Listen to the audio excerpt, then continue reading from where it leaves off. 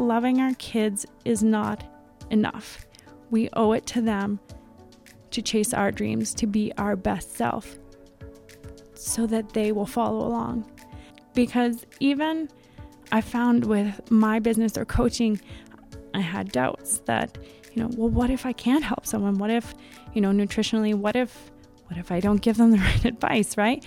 But if my kids came to me and they had those concerns of, well, what if I'm not good enough? I was like, but what if you're really great? But I want them to see me doing the same thing. And they emulate what you do, not what you say. So to me, that was my biggest motivation for, you better chase your dreams. Because if you want them to chase theirs, you need to lead the way for them. You're listening to My Evolved Life, a podcast that simplifies health and fitness and helps you maximize your life. My name is Vuna Nguyen, and I'm the creator of the Evolution Training System. We're so lucky to be living in the information age, meaning it's easier than ever to access information and find answers to any questions you may have. But isn't it confusing when you read information that's conflicting, or worse yet, just sounds wrong? I'll be sitting down with industry professionals to give you clarity and leave you with tangible actions you can take immediately to improve your physical, mental, and psychological health. Today's guest is Laura Davies. Laura is a nutrition and mindset coach who believes that being healthy and fit starts with having a healthy mind. She is driven by a desire to help empower people to love themselves enough to prioritize their health. She aspires to help instill in other women the mindset, the confidence, and the power to thrive in their everyday lives. It is with absolute pleasure that I have Laura on the show. So Laura, welcome to the show. Thank you. Thanks for having me. So I know that you're of the belief that having a positive mindset and having self-confidence is really a matter of choice. Everybody can have them as long as they put in the intentional practice. So I can't wait to dive into that. But before we do, let's take a short dive into Laura. Tell me a little bit about yourself and how you came to be the person that you are today. Well, I started in university and I took psychology and sociology. And I really enjoyed learning about people, the brain, and how we all work, and especially how people want to be involved in community and people thrive off that. And my main goal was to be a psychologist.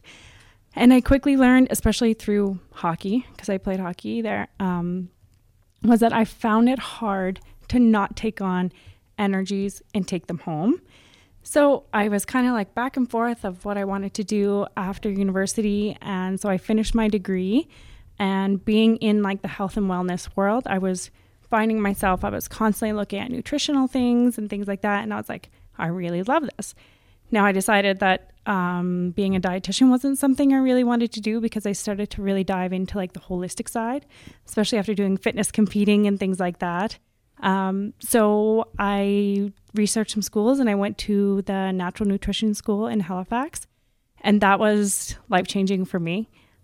We really dove into not only nutrition, but mindset and spirituality and all of that. So that was something that really kind of filled that void for me. But it was always kind of like, I really enjoyed working with clients. I loved the nutrition side, but every time I was in an office with someone, I found I was doing counseling a little bit more. We were diving into a lot of mental things, mental blocks, things like that. So I wanted to be able to provide that for my clients. And that's when in the last couple of years, I decided to take an online course through actually someone local in Halifax.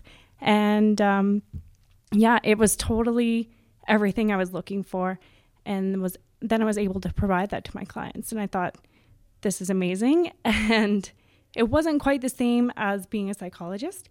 So I was able to kind of dive into what is my ideal client and who I can help provide for a little bit better. Then I could dig into those pain points and then know that what I would be able to offer them was something that I was more specialized in than just taking on a wide variety. So that's kind of where I got with that. And then, of course, having kids, that totally changed everything for me. Yeah. So that's when I really started to realize how much support moms need. And not just nutritionally, but after you have kids, you realize that, you know, life has changed so much. And all you hear is like, yay, here comes a baby. Yay, this is going to be great and fun. But people kind of forget to tell you all the other things that come along with that. So that's when I decided that that was kind of more of like my niche of where I wanted to be, because I wanted to help those moms who would have gone through the same things that maybe weren't brought up or they were afraid to research or look into. And that's kind of where I started to specialize. And that's kind of what led me here today.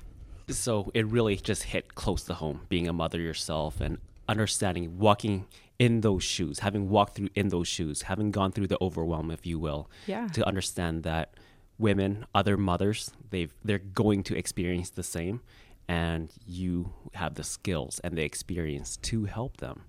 Yeah. I really like that. Now, you use the term, you said mindset or mental block. You said mental block.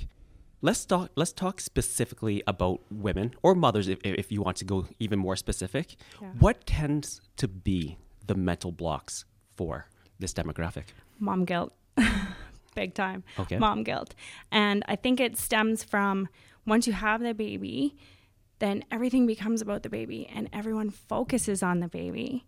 And when you start to then want to do things for yourself again, or you're trying to take care of yourself and you kind of like, well, I'm going to go do this, and then the baby cries. Oh, well, I feel guilty. Or someone else has to help me. And the first thing a lot of women do is they don't ask for help, and they don't want to receive help because they feel guilt.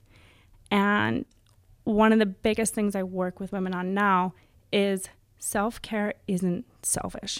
And if you can't take care of you, you can't take care of anyone else. And that may mean asking for more help, taking breaks. But of course, and I still feel mom guilt when I go out, of course, right? Mm-hmm. But it's come to a point where I see how much it benefits my kids.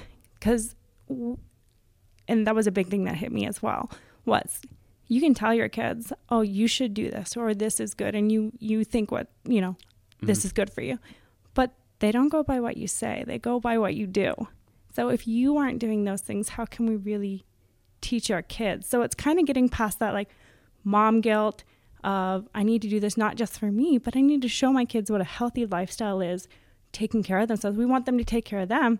We got to show them how to do it, not tell them. So that's a big one, I think, for moms. So mom guilt is a term that comes up very, very often nowadays. And the problem is, though, it's not as easy as just identifying that you have mom guilt and just somehow magically getting past this guilt, right? You do at times need that external help. And I think that's where a coach can be very, very helpful. So before we get into any methodologies and tactics, let's talk a little bit about coaching. Yep. Your role as a coach, what do you do? What do you offer to your clients? So the first thing we'll do is do like a discovery call. So even like nutritionally or anything, I like to set up a discovery call because until I hear someone's pain points, I can't tell them I'm going to help them. Sure. And even if we have a call and I can't help them, I have a wide network of people that I will gladly send them to. So we set up a discovery call. We kind of hit on their pain points. I just say, if you could change your life today, or if you're thinking of your biggest problem, fear, roadblock right now, what is it? And I just try and let them go and I say like, no judgment. I just want you to let it out. And that's usually where we start it'll start with, well, I know working out's good for me, but I'm tired. I don't have time. I know I should be cooking better, but I feel bad. I'm feeding my kids this and I feel guilt and stuff. And they kind of get in that spiral, and it's such it's a cycle that's really hard to get out of. So we kind of dive into that first. And sometimes it is just, okay, well, let's do a nutrition consult and let's start there, get you eating healthy, feeling better. Sometimes it is, something like the Mom Code, which is a program that I designed to help. We do one-on-one coaching, but then we also do group things. So we connect with other moms, and Because sometimes moms get stuck at home. Sure. And they just want to feel that sense of belonging again. So even if we can do it online with other women, that's wonderful too. But one-on-one coaching I found has been really beneficial for women because it allows them that time where maybe they don't want to complain to somebody. You know, they feel blessed. They have kids and they have this, but they need to sometimes let some things out and know that that's okay too. So the one-on-one coaching I found has been one of the best avenues for women, just because it gives them that sounding board that they may not really have or feel like maybe they don't have at home or from a friend or something, or just need someone that says like, that's okay to feel that way. I felt that way too. And so many times it's just that connection of, oh, I went through that too. Oh yeah, I was angry too. Oh yeah, I was, sad too. And they're like, oh, really? Thank you. Okay. And they just want to hear that they're normal, that it's still normal to feel these feelings. It's normal to feel the guilt. And, how can we start to release some of that guilt? And so sometimes it's, I don't want to go back to work, or I don't enjoy being home, and or things like that. And that's okay. So let's figure out some ways that we can change things for you. Yeah.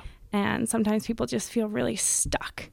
And we kind of get into, well, what is making you feel so stuck? And a lot of the time it's the belief systems. And especially I find with women is they've had these belief systems growing up or pushed onto them. And then, it's just a belief system. I personally really find value in coaching, being a mentor, being a coach, whatever you want to call that term. Because you're right. I think you hit the nail on the head when you say there are oftentimes people just need to be listened to, need to be heard, need to vent, whatever it is. And they need somebody that they have extreme rapport with, right? Exactly. And it's funny because in today's day and age, we are so socially connected, but we are actually more disconnected than ever, right? So having that person to person, whether it's virtual or physical, is vitally important.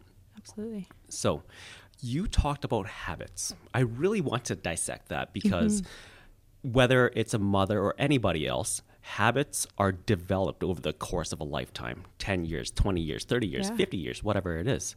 So with your clients or with anybody, how would you start peeling the layers off of habits that have been in place for so long? Yeah. So a lot of the time, I guess we look at it as, how is that habit serving you? Because a lot of the time we may, unconsciously know, like, I have this habit and I hate it, right? But we obviously do it for a reason. So let's figure out what is that serving to you? There is something that maybe it's a habit. Let's say something like quitting smoking, right? Someone says, like, I know it's very unhealthy. I don't want my kids to do it. I'm addicted. But there is some form there that's serving you to continue that habit. So let's peel that back. Same with, people will say, if I just lost 10 pounds, I'd be happy. Okay, well, what's stopping you from losing that 10 pounds? I emotionally eat. Okay, so there's something that's emotionally triggering you. It's not the food. It's something in your life. So we're going to peel back of how that's serving you. And then we're going to figure out, our brains like the same thing over, repetitive. That's comfort. So the first thing I need, and I tell people, is changing a habit is hard and it's going to take work. And me telling you that eating better will make you feel better, you already know that. Absolutely. Right? Likewise with exercise, right? We all know it's good for us. We all know that. But change is hard. And it's because we have the reticular activating system in our brain that it's triggered when there's a sense of fear or something like that. So change to our brain is abnormal. It's fear. So the first thing, when you're going to change a habit, you have to recognize that you're going to feel really uncomfortable and it's going to be hard, but that's okay. Because if you're at the point where you are ready to change that, and that's the thing with a lot of clients, I'm like, are you ready to do the work? Are you ready to put these systems into place to change, because if you just want someone to vent to, that's okay too. But if you're ready to change, it's going to take work. So we kind of break that down. And I tell people all the time, pick one thing. Don't start with, I'm going to eliminate sugar, I'm going to exercise, I'm going to meditate, I'm going to all this stuff, right? Because your brain's just like, boom. Yeah. No, too much. So we start with one thing. So if it's emotional eating, things like that, it's like, well, let's pick one thing that you can replace that habit with. So if it's the first thing you do is you go to the cupboard. Okay, I want you to start with breathing. So before you go to that cupboard, put in a new habit of taking 10 deep breaths. And one thing I use with my clients all the time is our 5 senses. So if they're feeling overwhelmed, and I say to them, I get you can't just shut down at work and meditate and shut off the world. Or if you're a parent, right? And you, of course, you can't just push your kids aside and sit there and be like, I just need a moment, be quiet, right? So the first thing you can do is just sitting in your chairs, you can take deep breaths. And like a lot of the time you see people breathing through their chest and they don't even realize they need to breathe through their bellies. So I'll say, let's notice the first thing is your breathing. So change your breathing. Then you're going to use your eyes and you're going to pick out all the different things, all the different colors you see. So you can do this when you're driving as well. And then you're going to notice your smell. So your sense of smell, like what are you smelling? Feel the air going in and out. Sounds. Try and notice all the different sounds you hear. And then I want you to feel your body. What do you feel? If you're sitting in a chair, you feel the back of your legs in your chair, your feet on your floor. And that's just going to bring you back into your body and how you're actually feeling. Because a lot of the time we feel these things, we're in the fight or flight, and we can't control it because our brain has switched on and the amygdala is just going crazy and wants to protect us. And we've found something that makes us feel good. So we go to it. I love that. So basically, with your 5 senses, you're really, really practicing that mindfulness, really putting yourself into the present. Yeah. Yeah. That's, what, I'll be honest, that's probably something I can practice more often. Like very often, especially as a business owner, my mind is always forward, right? Never stopping for a second to think, hey, what am I feeling right now? When you were talking about changing habits, you talked about pain. We, as a people, no specific demographic, just as a people, we really have a poor relationship with pain. We really fear it. But the truth is, to grow, to move forward, we do have to experience pain. Like we're not talking about excruciating pain, but some level of pain. How do you treat that relationship with pain with your clients? Yeah, and I think that's where it comes into even habit changing, so that, those growing pains, that's something that's going to happen. But how can we teach ourselves that it's because we want something? So, and that's like, we're reward driven, right? Yes. So if we can, every time we start to feel that pain, we feel that resistance, we feel that fight or flight kick in and go, no, I don't want to change. I want to go back to feeling comfortable, is affirmations. So you're looking at your goals, your intentions that are written down, and you're going to remind yourself, I want this. This is what I see for my future. This is how I see myself in the future. So when you're in that moment of pain, you see the future and you see yourself not in pain. And then you get that overwhelming feeling, that even that release of oxytocin that goes like, oh yeah, that would be beautiful if I could get there. And then think, that is what I want. And just kind of the neurons that fire together, wire together, right? Yeah. So the more you're thinking when you're in that moment of pain, that fear of change, is to go, I have this goal, and say these affirmations. If it's simply every day you're waking up and you're starting a new business and you have these fears and you go, well, money, I can't quit my job. I have kids. What if this affects my relationship? Simply start with, I am abundance. Every day you wake up. And that's going to start your reticular active system. It's going to start to notice that that's safe. That feels safe. So when I'm thinking about this fear and this pain, I'm starting to feel safe. And these fears are kind of going back over here into a different filing cabinet. Great. So let's really dig into this. I think this is going to be fun. When we talk about habits and goals and visions, we like to throw out terms like affirmation, sometimes visualization, other methods like that. Yeah. If you were to help a client build out an affirmation type program, it doesn't necessarily need to be a full-blown program, but I think we are a little bit overwhelmed when we hear affirmation or visualization. We don't know how to put it into practice, right? So you kind of mentioned doing it first thing in the morning, but how else could you do it? Would you do it, for example, 5 days a week, every morning, 5 minutes a day? What would that look like to you? So again, going back to the pain points is I've created a stop word for myself. So when I start going down that cycle of I'm not good enough, or this isn't going to work out, or I have bad luck, I have a stop word, and I've come up with one. It's pineapple. I don't know where that came from one day. But I use that word and I'll say it in my head, like, and that stops those thoughts in its tracks. And it kind of like makes me laugh a little bit too. And then I go back to my affirmation. I am abundance. I am open. I am strong. And I know people can't see us right now, but I automatically sit up when I do that because it opens my body. Because when you're closed and you're fearful, you go back to that primal of make myself small. Actually, before you go on, they can see us because we're on video. That's right. So do you want to do that again? What are you doing? What are you physically putting out there? Yeah. So one of the biggest things I learned from actually my psychologist was how to properly sit and be open. So I plant my feet firmly on the floor. I'll put my hands on my thighs, either up or down, and my shoulders down and back. And my chest open to you is showing you my power.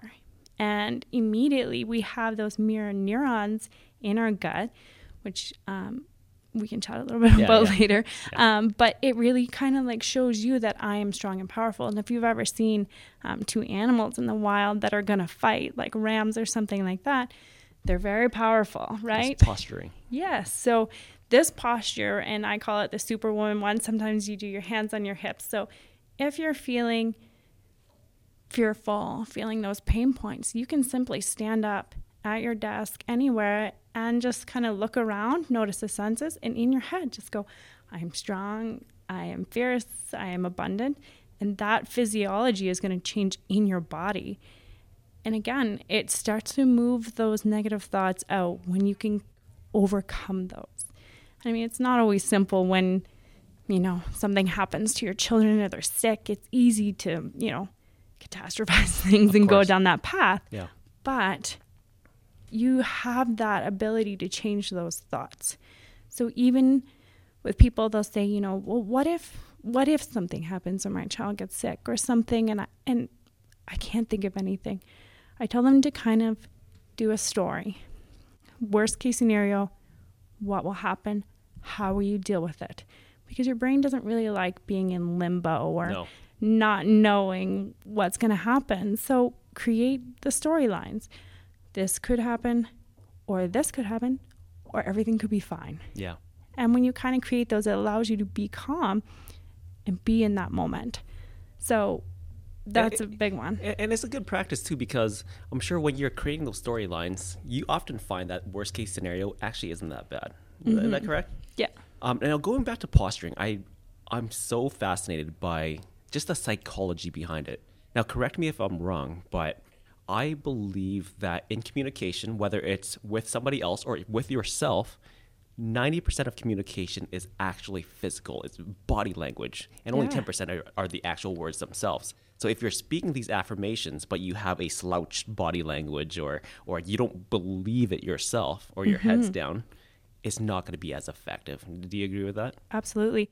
And there's those people who you see, they walk into a room and without saying a word, you can feel their energy. And we can talk about energy too, but you can just see them. They walk into the room, their shoulders are down and back, and you immediately kind of like sit up and you don't even really know why, but they've just kind of like brought that energy into the room and made you almost feel a little bit alive. versus people who kind of like walk in, like slouch down, you know, you're kind of like, you're a little weary. And I feel like that's a very primal thing where animals would be the same. Whereas when they see someone who's a little unsure, they're a little unsure. So when you are feeling unsure yourself, the best thing you can do is build that strong posture to try and bring your own energy up to that level. Right. So we've talked about negative habits already. So kind of the self-identification of habits and how you try to alleviate or get rid of them. Let's talk about creating new ones. Mm-hmm. So we've created these habits. We've had these existing habits that have been with us for 10, 20, 30 years, and we're starting to get rid of them. Mm-hmm. But at the same time, we want to start building momentum on new ones. What is your process for that? Yeah, so a habit can take 21 to 120 days to build, right? So again, you kind of have to be ready to change that habit. So we'll go back to, again, January 1st. Of course, New Year's resolutions. Always, right? Mm-hmm. And the first thing I tell people is don't start with what you're going to eliminate, because your brain immediately is like, that's a lot of change. I'm losing things. Let's work on rewards.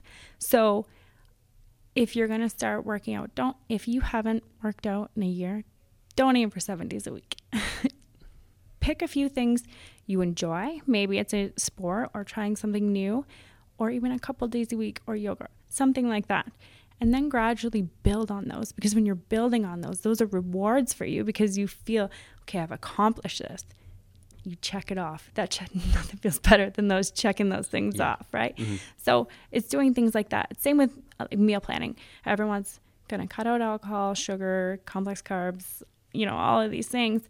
How about we start with adding in lemon water to your morning, right? And making you feel refreshed when you get up. And then build on those habits. So you start with one, you nail that down, you've changed that. That feels amazing. You feel good. You feel alive again. Then you add in a new one and you build on those, because when you just go and aim to build all these new habits, that's way too much overwhelm for your brain. Right. As ambitious as it is, start with one and keep building. Let's philosophize a bit. Okay. I like philosophy. We, on this show, we talk about all or nothing so much, right? So talking about those habits, it's never one habit. No, we want to change or pick up 5 or 6 or 7 habits at once. I was watching a really interesting TED Talk yesterday, and he was talking about habits, and he asked the crowd, how many people in the crowd know that it's great to floss your teeth? All the hands go up. How many actually floss? 2 or 3% of the hands go up. Mm-hmm. So he suggested, why don't you start with this? On a nightly basis, floss 1 tooth. That's it. So one tooth. Yep. The next day, it might be 2. Then it might be 3. But it's very, very much the same philosophy. So let me ask you, as a coach, I'm sure you come across this all or nothing all the time. I'm not going to hold you to this answer. Nobody's going to hold you to this answer. Why do you think we have that mindset of all or nothing?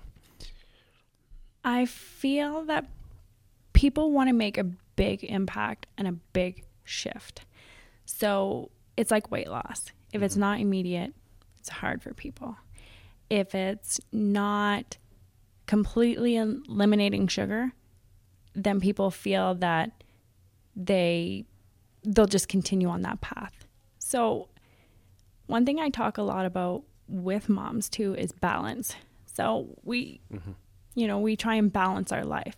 But what I think people forget is not every day is it going to be 25% this, 25% that, because that's that aiming for everything to be perfect. So it's the same as when you're changing those habits. If your goal is to build your business and that's what you're going to go hard at, then let it be that. If your exercising falls a little bit to the wayside, that's okay. If you're communicating with your partner, I'm going to really dive into my business this month. You may fall a little bit to the wayside, but I'm going to do my best. That's okay. It's the same as being a mom. Some days you play with your kids all day and it's awesome. Some days you feel like you hardly saw them. Mm-hmm. And maybe you've focused on cleaning that day and that needed to be done. But we automatically go back to, but I didn't do everything. So that's not good enough. And if people can get into the mindset that it doesn't have to be all or nothing. It can be a grid, up and down. Some's a little up, some's a little down, and back and forth, that you're still achieving, you're still moving forward. Then I think we can kind of get out of that mindset of, all or nothing, or on the bandwagon or off the bandwagon, right? Right. Because people feel that they look at somebody super successful. And a big one actually, kind of on social media right now, was J-Lo. Okay. And the comparison of she's 50 if she can look like that. Let's remember the money J-Lo has, the help she would have, the cooks, things like that. So women automatically will compare and say, well, I'm 20 and I don't look like that. And start to feel really crappy about themselves. But they have to remember they have a lot more to balance with a lot less help. So if you want to look like J-Lo, some things are going to fall to the wayside while you're trying to do that. Same with fitness, competing, or things like that. So I just think people need to cut themselves some slack, that it's not all or nothing, that it's a little bit here, a little bit there, kind of back and forth. Absolutely. And I'm not going to go down the route of talking about social media. I feel like I do that on every episode. Mm-hmm. I've pooped on it enough, so I'm not going to. So thank you for that, because you've done it for me. I think this is a perfect segue. You've talked about balance, finding that balance in between all or nothing. I believe that balance is very subjective. It's going to differ from person to person, right? Depending on what their priorities are, where they are in life, etc. But balance also requires a certain amount of self-awareness. Would you agree with that? Yes. Self-awareness is one of those terms that is, I think, maybe too often thrown out there without education. I think don't get me wrong, self-awareness is so crucially important. But when you tell somebody, oh, you need to be more self-aware, that doesn't mean anything. No. Do you yourself, whether it's with your clients or for yourself specifically, do you have a practice where you become more self-aware, or to help you become more self-aware? Yeah, so journaling's a big one for me. And I journal every morning. And that means getting up a little bit earlier to have a little bit of peace before the kids get up. And I journal. And I have a template that I follow because, again, if I don't follow the template, sometimes I can wake up and my vibrations are really low. And I've just woken up on the wrong side of the bed. It's very easy to get up and the rest of your day kind of follow through that. Like you spill your coffee or you hit all the red lights, right? But with journaling, you can kind of throw those negative ions out there. Okay, I'm going to start. If I woke up on the wrong side of the bed, why? Maybe it's I had a bad dream, or, I had a crappy sleep or whatever. So what I'll do is I'll acknowledge that, like, I'm feeling this today. Possibly this is why. How can I change that? So I'll start writing out things that I know would make me feel good. So it might be having an extra coffee or something like that. Or now I'm going to meditate. Or today I'm going to relax because my body's telling me that I'm overwhelmed, I'm tired, I don't want to be burnt out. So journaling's a big one for me because I can kind of write those out and just get those thoughts out of my head, get them out there, get them down. And then I'll move to what am I grateful for? So it could be as simple as, I woke up the other day and my son asked to snuggle, and there was nothing better than that. So simple, something there, I smiled. That immediately brought my energy up, those vibrations up to bring me up a level. And then I'll move into, my future self, which is one of the best things I've done in the last year, is start journaling my future self. And so I'll start with what my future self looks like. How will I feel in this future self? And that starts to kind of program your brain to think about going forward, envisioning your life and what it looks like. And that's been a game changer for me. I really like that. So just to give them some perspective, I don't want it to be just another thing on their task list. when it comes to journaling, do you block off a certain amount of time? What does that amount of time look like? 5 minutes, 10 minutes? Sometimes 5 minutes. Yeah. And that's a big one, right? Especially for moms or women who have to get up, get their kids off to preschool and get to work, right? So if that means getting up 5 minutes earlier to have that self-awareness so that if you are starting your day a little off, you can change those thoughts. Yeah. I recommend it. I'm so happy that you said 5 minutes because I'm sure there are going to be listeners, short of making that clarification, they're going to throw out that objection. Oh man, I don't have an extra half an hour. It doesn't have to be half an hour. No. And likewise with fitness, of course, going back to the social media, we are led to believe that it has to be 45 minutes or it's nothing, right? No, 5 minutes, 10 minutes, take what you can, right? Exactly. So you have done some studies with the brain, maybe not extensive, but I'd like for you to talk about that a little bit. I know that you've done a little bit of studies into neurolinguistics. Is that correct? I personally find that to be such a fascinating subject. Yeah. Can you tell us a little bit about that? So I studied, of course, when I did my degree, but one of the times I found it most beneficial is when I did my yoga training. And then I started working with, when I was coaching hockey, I started working with the kids on visualization. And it changed their game. And it was something so amazing to see and be able to explain to them that your brain doesn't know the difference between it's happening and you're thinking about it. Because if I say blue, you picture something blue, right? So a lot of the times we'd be setting our goals before our games and stuff. And the kids would say, I'm not going to miss the net. So I say, well, when you say I'm not going to miss the net, do you picture scoring or do you picture missing the net? So it's all about changing your language. So we would make sure that all of our goals or our intentions were positive. They weren't, I'm not going to. It's going to be, I'm going to hit the net, make it reasonable. Not every time. That's okay. But set a reasonable goal. So I would actually get them to lay down or sit in their gear before their game. And I would go through exactly what they wanted to picture. So it would be like, you're going to feel your skates. You're going to feel the cold air. You're getting warm now. You picture passing to so-and-so, things like that. So then they could actually picture what was going on. And it would be amazing halfway through the game for one of them to turn around and say, I pictured that. And it happened. And that doesn't always happen. But again, the more the neurons fire together, they wire together, right? So if you are thinking abundance, it's easy to get into the mindset of, this always happens to me. I have bills. What usually happens? More bills come in, right?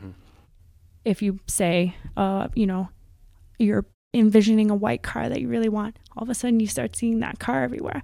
It's not because all of a sudden everyone bought those cars around you. It's because that's what you're thinking and that's what you're attracting into your life. So it's the same with our words. If it's, I'm going to lose weight, every time you look in the mirror, you're like, oh, I hate the way I look. I hate this.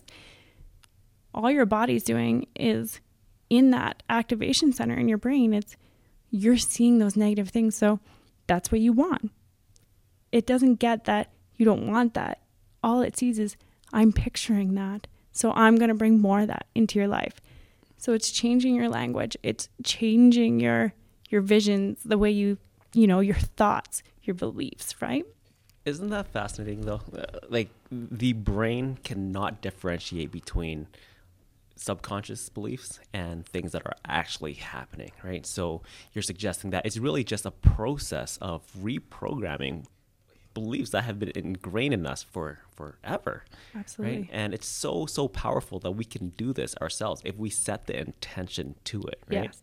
And it's not as simple as an altruistic visualization, but you're saying, feel yourself in those skates. What emotions are you feeling when you do these things, right? And you can more or less trick your mind into believing that these things are happening or will happen for you. Yeah. So the more you can feel it physically and be into that moment, and that's where it comes to meditation too, right? And I always kind of joke when I do talks, because when I talk about burnout, I'll say to women, so you're going to do these 10 extra things in your day, because you have lots of extra time, right? And everyone kind of laughs. And I'd say, I'm not going to tell you to meditate for a half hour. I'm not going to tell you need an hour at the gym and you have to cook home cooked meals every single night. I'm going to give you tools that you can implement. Like we talked about earlier, just noticing your senses. You can do that when you're driving. That's meditating. And I think that's where people kind of get tripped up, is in the all or nothing thought is, I need to meditate, I need to work out, I need to eat healthy, I need to quit this habit in order to be my best self. And that's not true. Right.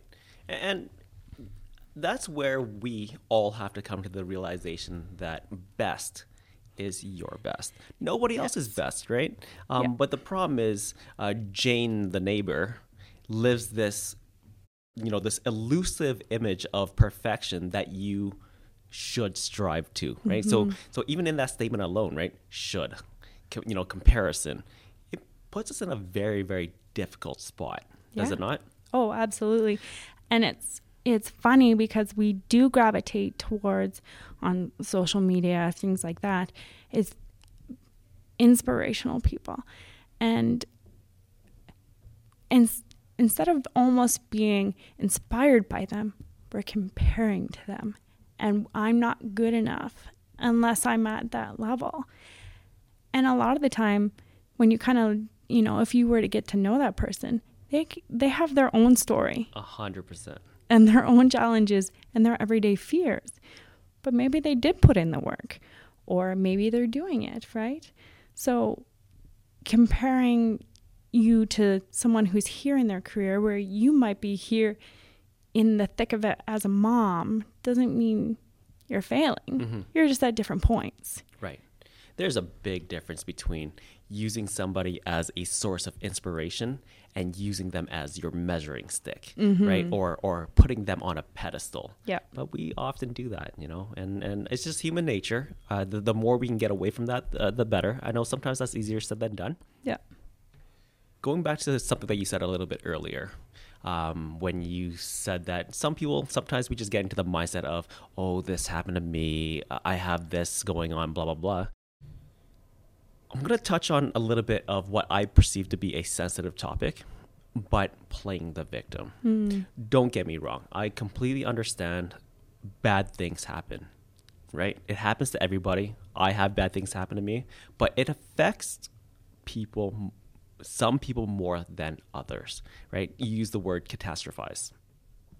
When you start to see one of your clients heading down that route of playing the victim, how do you get them out of that? Because I ask that question because I think it's so important that we don't play the world's smallest violin or what have you, right? Right, yeah. Yeah, so I've had a client recently who had a lot of success, but she came from a very low point. And as she got up there, she said, I'm up here, but I know something's going to happen because I have this thought that life just doesn't go that way for me. Wasn't it 2 days later, something happened. And she went down that spiral of, I knew this was too good to be true, I blah, blah, blah. And I think what happens is when we make these changes, if we're not fully committed to being open to these changes, we still have this lingering belief that I'm not good enough, I don't deserve this. Then they hold on to that. And sometimes maybe they're not always being fully truthful when you're coaching them. So we kind of dive into a little bit more of, we have to get into your fears, and we're going to dig deep into your fears, and it's going to be uncomfortable. And when we dig into those fears, we go down those rabbit holes of, it's not always just think positive, right? Right. So we go down those rabbit holes of, okay, so what if that does happen? Okay, what if you do get fired? What if? And we try and create the scenario, well, okay, I could get past it with this. And kind of play that devil's advocate a little bit with them to kind of, again, bring them back into that feeling of, I do have more control than I think. Because I think when people play the victim, they like to pull themselves out of control. So I don't have control what happens in my life. I don't have control of this. So, I'm the victim. It's always going to happen to me. But when you can put some control or some power into them to make them feel like I do have a little bit control, because even if I do go down that road, I'm going to be okay. Then it kind of builds on that resilience. And that's what I think is very beneficial, is when you can build resilience in people, because a lot of the time, same thing on comparisons, is they'll go on social media, they're always happy. This person's always this. And of course, they have the best luck. But they don't always have that. They just have resilience. So resilience doesn't come from always having good things happen to you. It comes from being able to pull yourself out of those holes. Right. Resilience comes from bouncing back, and you can't bounce back from only good things, right? Exactly. As a coach, it sounds like you're doing a fantastic job. When you're asking these what ifs, you're really helping your clients see the biggest picture possible, because sometimes we get into a mode where we're just looking through the narrowest lens, right? Mm-hmm. So by asking these questions, you're giving them more perspective. Now, this is very, very biased, because I personally believe that perspective is the most valuable thing you can have. Mm-hmm. So for me, for instance, I love to volunteer. I put in my time. I give back quite a bit. That's not a humble brag. I do it, and I'm going to tell you why. When people ask me why I volunteer so much, I tell them that it's almost selfish why I volunteer, which sounds ridiculous because I'm giving my time. But really, when I volunteer, I am reminded of how much I have. Mm-hmm. All the luxuries that I have, whether it's a roof over my head, a meal whenever I want to eat, mm-hmm. right? Where, you know what? There are so many people here in the city that don't. Mm-hmm. So let's talk a little bit about perspective. Is there anything that you do to either A, get perspective for yourself, or to help your clients, or B, help your clients get perspective? Yeah. So one big one is people will say they're having trouble or something, or fear, and they'll say, but I know someone has it worse. That doesn't diminish the trouble you're going through. And I think that's what can happen, is people don't deal with those fears or those roadblocks they have, because they go, well, someone has it worse, so I just need to get over it and be more positive. If that was the case, we'd all do it, right? It's being able to take your perspective in your own life, in your own world, right?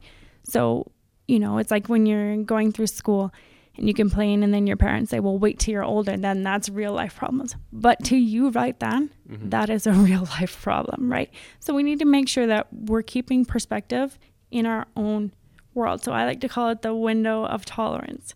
So where would your life be intolerable for you? Are you there? Are you comfortable? Or are you on your way up? So you want to stay within that window and think about, again, your future self, or all those fears where you wouldn't want to be. And you find that window of tolerance. And then that puts it in perspective for you. Because, yes, this is where I want to be. This is where I'm afraid to be. What can I do in between here to keep that, either that happy medium, or keep moving forward? But like you said, it's easy to go, I'm grateful because someone has it worse than me. But maybe, let's see, I'm grateful because, and pick a small thing that's in your life to give you perspective of where you were as a person, as opposed to the comparison. And it is, of course, great, to be grateful for everything you have. And when you kind of start to, take things for granted, of course, but try not to compare too much, because then you kind of put that shame and that guilt in yourself of, I should just be grateful for my life, right? That's a great clarification. I really like that, actually, because you're not just saying get perspective for perspective's sake, but contextualize it to your life. Mm-hmm. Love that. Okay. You've talked about future looking, and I'm going to deviate just a little bit. Yep. You have become a coach as a result of your experience, of your wanting to help. Mm-hmm. So you've coached other women. You've helped other people be comfortable and confident in their own situations. But I know that you also do it for another reason. You've got 2 kids, Yes. right? So whether it's exercise, whether it's nutrition, or whatever habits that you're building today, you're very much doing it to set a good example, to be a good role model for them. Yep. I want you to elaborate that a train of mind. Let's talk about your kids.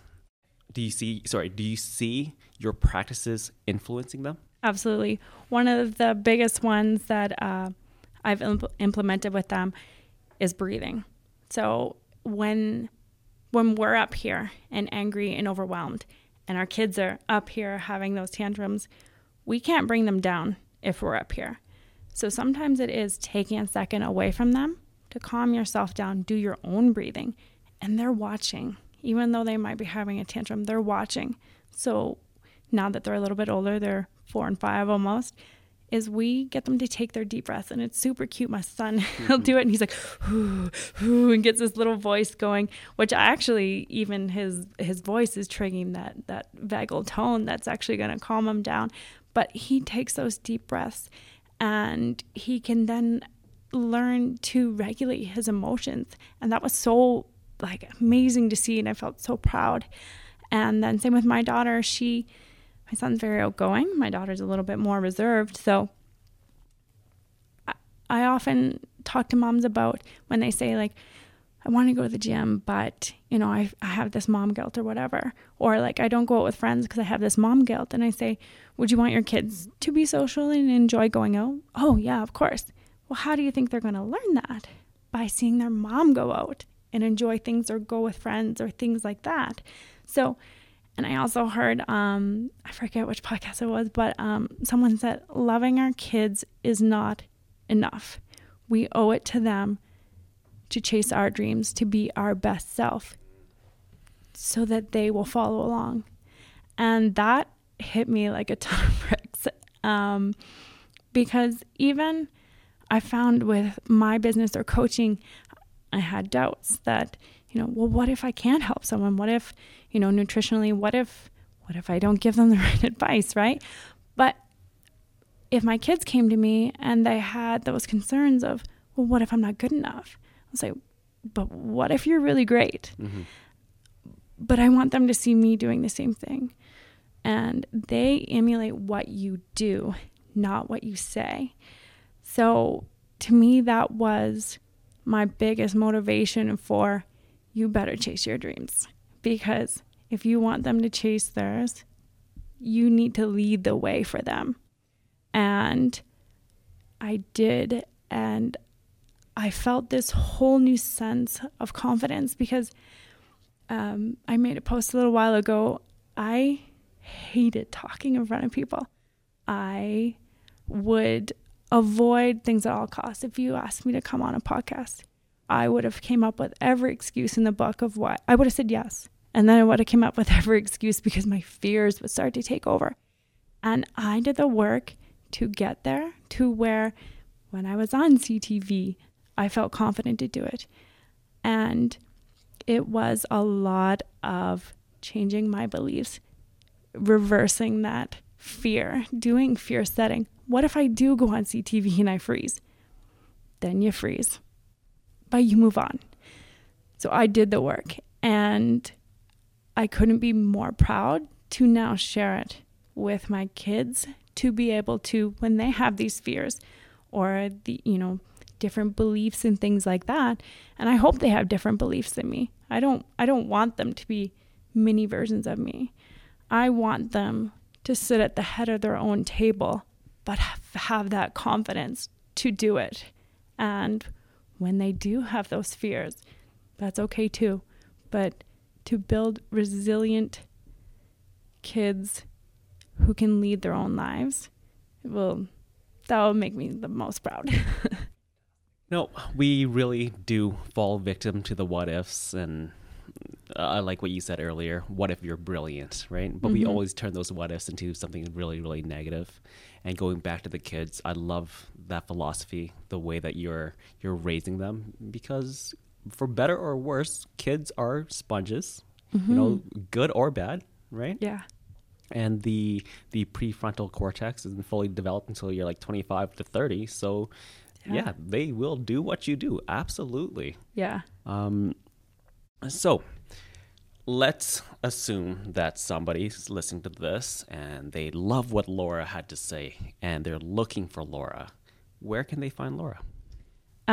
So I guess through Instagram seems to be where I get a lot of communication from people. I'm almost done completing my website, but I do have an email, which is lauradavieshealth@gmail.com. But I will have a website up and running very shortly where people can purchase meal plans or book consults or discovery calls and stuff. But if you email me, we can book a free, like a complimentary discovery calls to see if one, we're a right fit for each other, or where I can guide you to somebody that would be a good fit for you. So that's where people can contact me. That's fantastic. And so it sounds like what's imminent for you is the website that's being built. You just recently released the Mom Code. Is that correct? Yeah. Want to take a quick second to talk about that? Yeah, sure. So I open the doors for 2 weeks and I do my calls in there because same thing, want to make sure it's a right fit for you. And then I'll close registration. And I don't like to have too many people in the group because, again, I want to be able to connect with them a lot more one-on-one. So right now, registration is open, and then I'll close the doors. And so, yeah, the Mom Code is, we kind of take over everything. So it does include fitness, nutrition, all of that. But you'll do modules through it. So again, I don't want people to worry that it's going to be more homework. It's diving into a lot of things we chatted about today. So if you're ready to make a change, it is a little bit of work. You do sign up for something to do a little bit of work. So the fear setting, changing your beliefs, things like that, working on mom guilt, navigating that. We do one-on-one calls every 2 weeks. And then every week we do a live mom chat. So everyone in the group gets to come on. You can be on video, or we do it on Zoom. Don't be on video. Don't talk if you just want to listen. But we kind of just have like a chat. We talk about mom struggles, funny stories, things like that. And then, so it's 10 weeks long. And it's just to help you implement all of these things we kind of chatted about today into your life without feeling like, well, I started meditating and working on right? It's to help you implement those into your life as a mom and make them attainable. Great. Yeah. Okay. So I'm excited for this answer. If somebody is living an evolved life, what does that look like to you? I guess I would go back to myself a little bit. So when I was doing my future journaling, it was living, without sounding cheesy, living my truth. So it wasn't all sunshine and rainbows. It wasn't all abundance, right? It was, I'm doing the work and I'm ready to do more work. And it's building resilience to know that whatever life throws at you, you can handle and you have the tools. I don't think that's cheesy at all. I think that's extremely powerful and a message that people need to hear. Laura, thank you so much for being on the show. Thank you for having me. Thanks for joining us for this episode of My Evolved Life. Guys, if you found any value at all, and I'm sure you did, make sure to subscribe to the podcast. If you have any questions about this or any other episode, or you want to be a guest or recommend a guest, send us a message on Instagram, Facebook, or LinkedIn at EvolutionVN. Oh, if you think your friends would enjoy this podcast, please make sure to share it with them. Until next time, live your evolved life.